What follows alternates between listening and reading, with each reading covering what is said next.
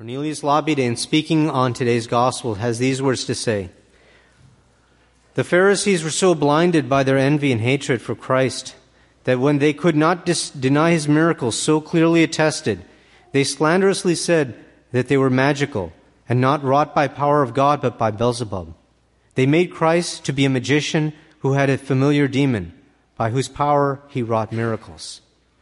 St. Cyril said, they dared, this perverse assembly of wicked Pharisees, to accuse Emmanuel of crime. They dared to slander his honor. Slandering another's honor. This sin, what are we talking about here? We are talking about detraction. Detraction from somebody else. And this happens today not just in words, as we see in today's gospel, but we also see this happening so often in today's modern society through modern means. Emails, tweets, blogs, and the commentaries that go on there. And we also see that in all these other manners in which people are passing along information. St. Alphonsus says, "Oh, how frightful the account of which talebearers must render to God. The sowers of discord are objects of abomination in his sight." We can define detraction as the unjust blackening of a good name of another who is not present.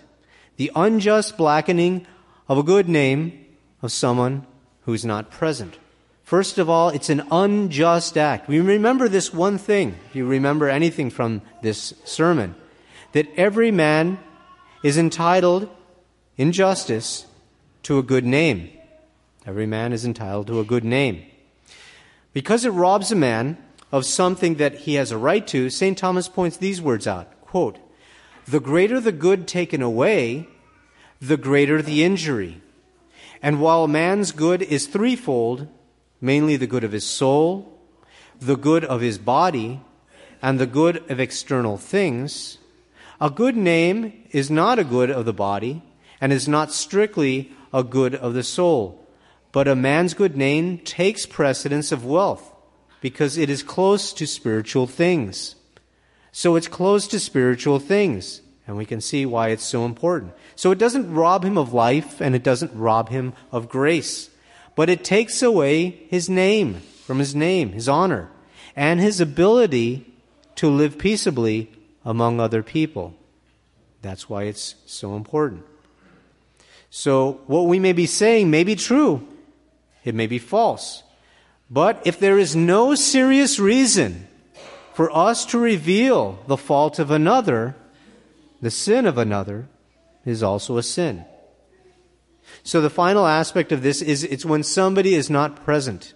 It's different from reviling. Reviling is right to somebody's face. Detraction is behind their back. Now there are 7 ways in which we can detract from a person's good name. We can say something which is false. We can exaggerate that which is said. We can expose something which is hidden.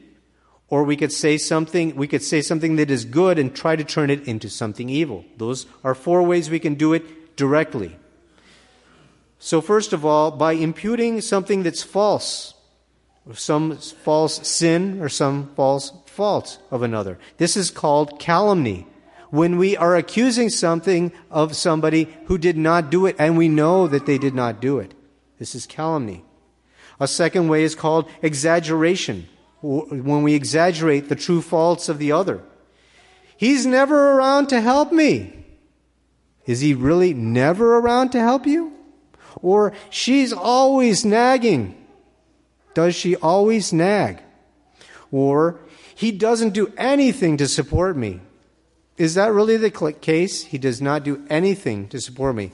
Exaggerating is a type of detraction. Or when we reveal something which is hidden.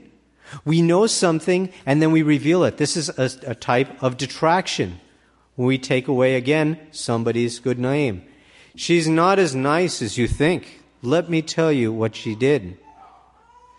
Or the last way is when we judge some sort of good deed to be something evil. Oh, that person is only praying to look good. When in fact, they're simply praying. So these are 4 ways of directly detracting from somebody. But we can also indirectly detract from somebody. where we deny or we gainsay the good of another. Well, I don't believe that.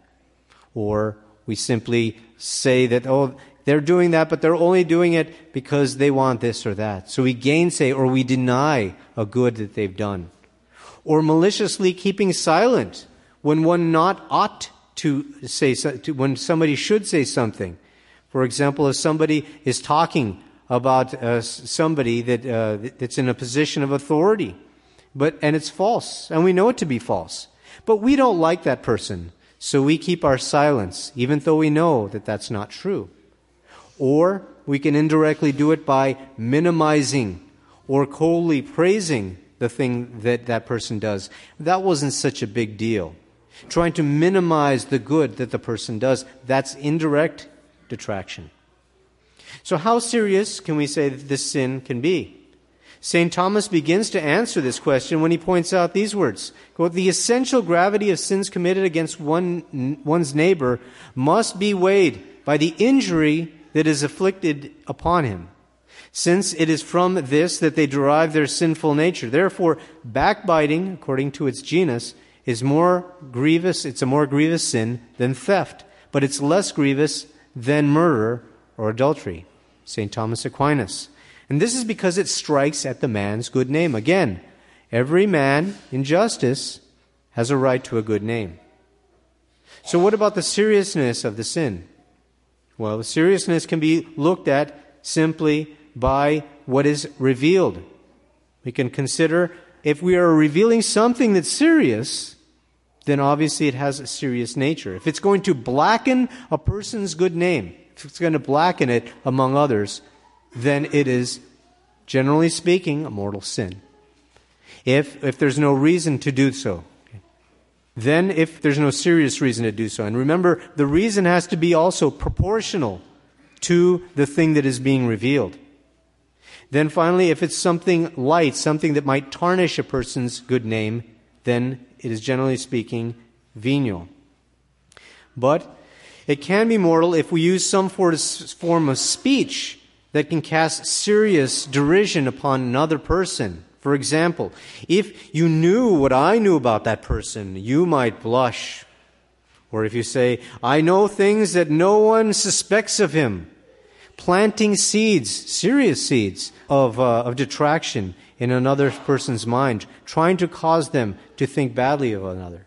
There are many things I know about that person, but charity bids me to keep quiet. Or we see sometimes, unfortunately, sometimes people use things that are holy, prayer. They say, oh, pray for this person. They did this, this, and this, and this, and they go on to list all the things. Rather than simply say, can you pray if they're going through a rough time? Or saying, can you pray for someone I know? They are struggling with this and this and this. We do not have to, quite often, reveal the faults of the other person. St. Alphonsus says, to render their calumnies more credible, sometimes people of the world sometimes begin to praise and end with slander. Such a person, they say, has a great deal of talent, but he's proud. Or they might say, he's very generous, but at the same time very vindictive.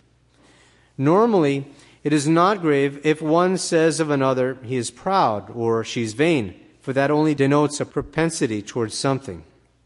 St. Thomas sums up by saying, the accidental gravity of sin is to be considered in relation to the sinner, who sins more grievously. If he sins deliberately, then he sins through weakness or carelessness. On this respect, sins of the word have a certain levity, insofar as they are apt to occur through slip of the tongue and without much forethought. So sometimes they might slip. But remember our Lord himself, what he says about those who even say an idle word. This is the Gospel of St. Matthew. Every idle word that men shall speak, they shall render an account for on the day of judgment. Every idle word. The meaning of this is explained by St. Jerome. Quote, if he who speaks an idle word, which by no means edifies the hearers, is not without peril to him who speaks it, and if the day of judgment everyone shall give an account of his words, how much more shall he who blasphemed the works of the Holy Ghost, and they that say that he cast out devils through Beelzebub, give an account for their calumny. Again, like idle words, so too every idle thought, wish, action, at least the least which is venial. So we see that those idle words also we are going to also pay an account for. But there is also another class of detraction which we should consider. But this comes from the intention of the person who is speaking. There is an example in the life of St. Alphonsus Liguori of one of his houses in which 4 of the Redemptorists were preaching a mission. And there they had preached so effectively that they had converted so many souls, and they broke some relations of some sinful relations. And certain people were upset, those who were on the other side. And this is related. The devil, jealous of the good which was being done in this house, made use of an ecclesiastic of bad character. This unfortunate man had an accomplice who had become a penitent of Father Rossi and was turned from her evil ways. The libertine tried to lead her back to sin, but finding that all his efforts were in vain, he swore to be revenged on those who had snatched his victim from him. From that time forth, he never ceased to calumniate the fathers and to excite the passions of the people against them. The revenues of the house consisted, as it had been said, of 4 chaplaincies, each of which brought a charlin a day. The meager subsidies supplied them, but people began speaking against this. And they found others also to follow in this attack. Well, we can see how they ended. For it is related later, the guilty woman who had not hesitated to accuse Alphonsus himself and his brethren before the courts of the public died with her tongue eaten away by worms, and in such a way of decomposition that holy viaticum could not be administered to her. Remorse prompted her at the last moment to confess publicly that her accusations had been a tissue of calumnies. Nicholas Marsacci, one of those who had taken part in the plot, also died shortly afterwards in despair, uttering the most frightful cries.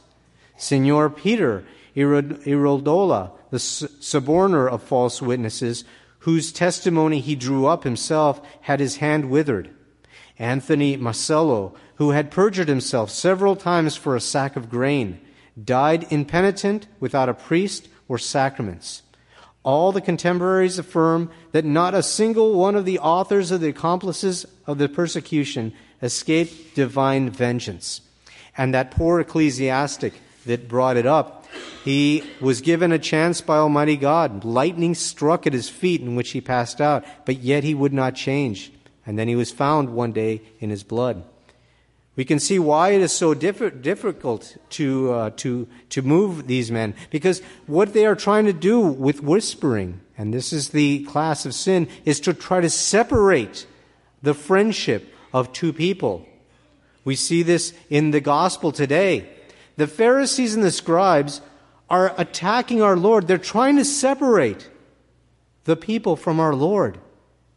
The most intimate friendship that we are supposed to have with our Lord, and they are attacking it.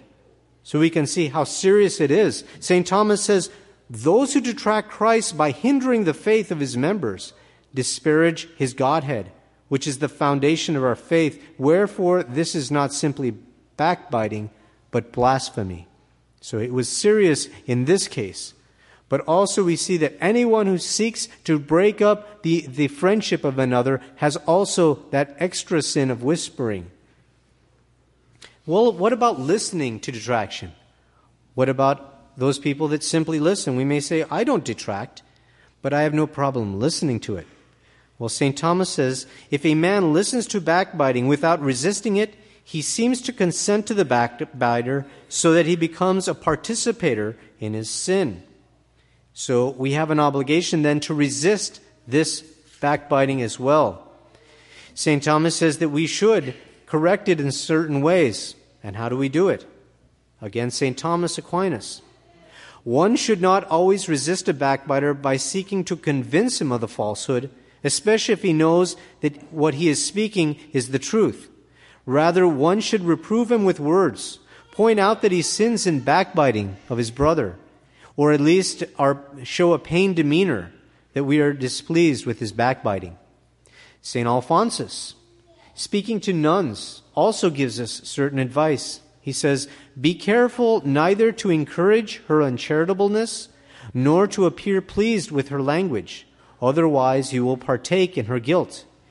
You should either reprove her or change the subject of conversation, or withdraw from her, or at least pay no attention to her." St. Alphonsus says, wherever you hear a person speak ill of others, it is necessary to show at least by silence, by a gloomy countenance, or by downcast eyes that you are not pleased with the conversation. So what if we have participated in the detraction of others? Well, we have an obligation, because it's injustice that every man has a right to a good name. We have an obligation to try to restore that name as best as we can, by saying something good about them, by trying to correct what we said. St. Francis de Sales finally gives us some very easy rules when we should consider when we are speaking. First of all, ask ourselves, what is the motive for me to speak? Why am I saying this? We should ask, to whom am I speaking? Should I have more respect for the person I'm speaking to? Children, do you have respect when you speak to your parents? Or does somebody who's speaking to a priest or a bishop? Or who are we speaking to? We ask ourselves. And then that'll also give us a rule of how we are to speak. The time or place. Is it the right time to speak? Is it the right place to say what I am about to say? And then consider the manner in which I speak. Am I speaking with simplicity, with humility, with sweetness, and with moderation? These things are important because we consider that our Lord has given us the power of speech. What are we giving back to God through it?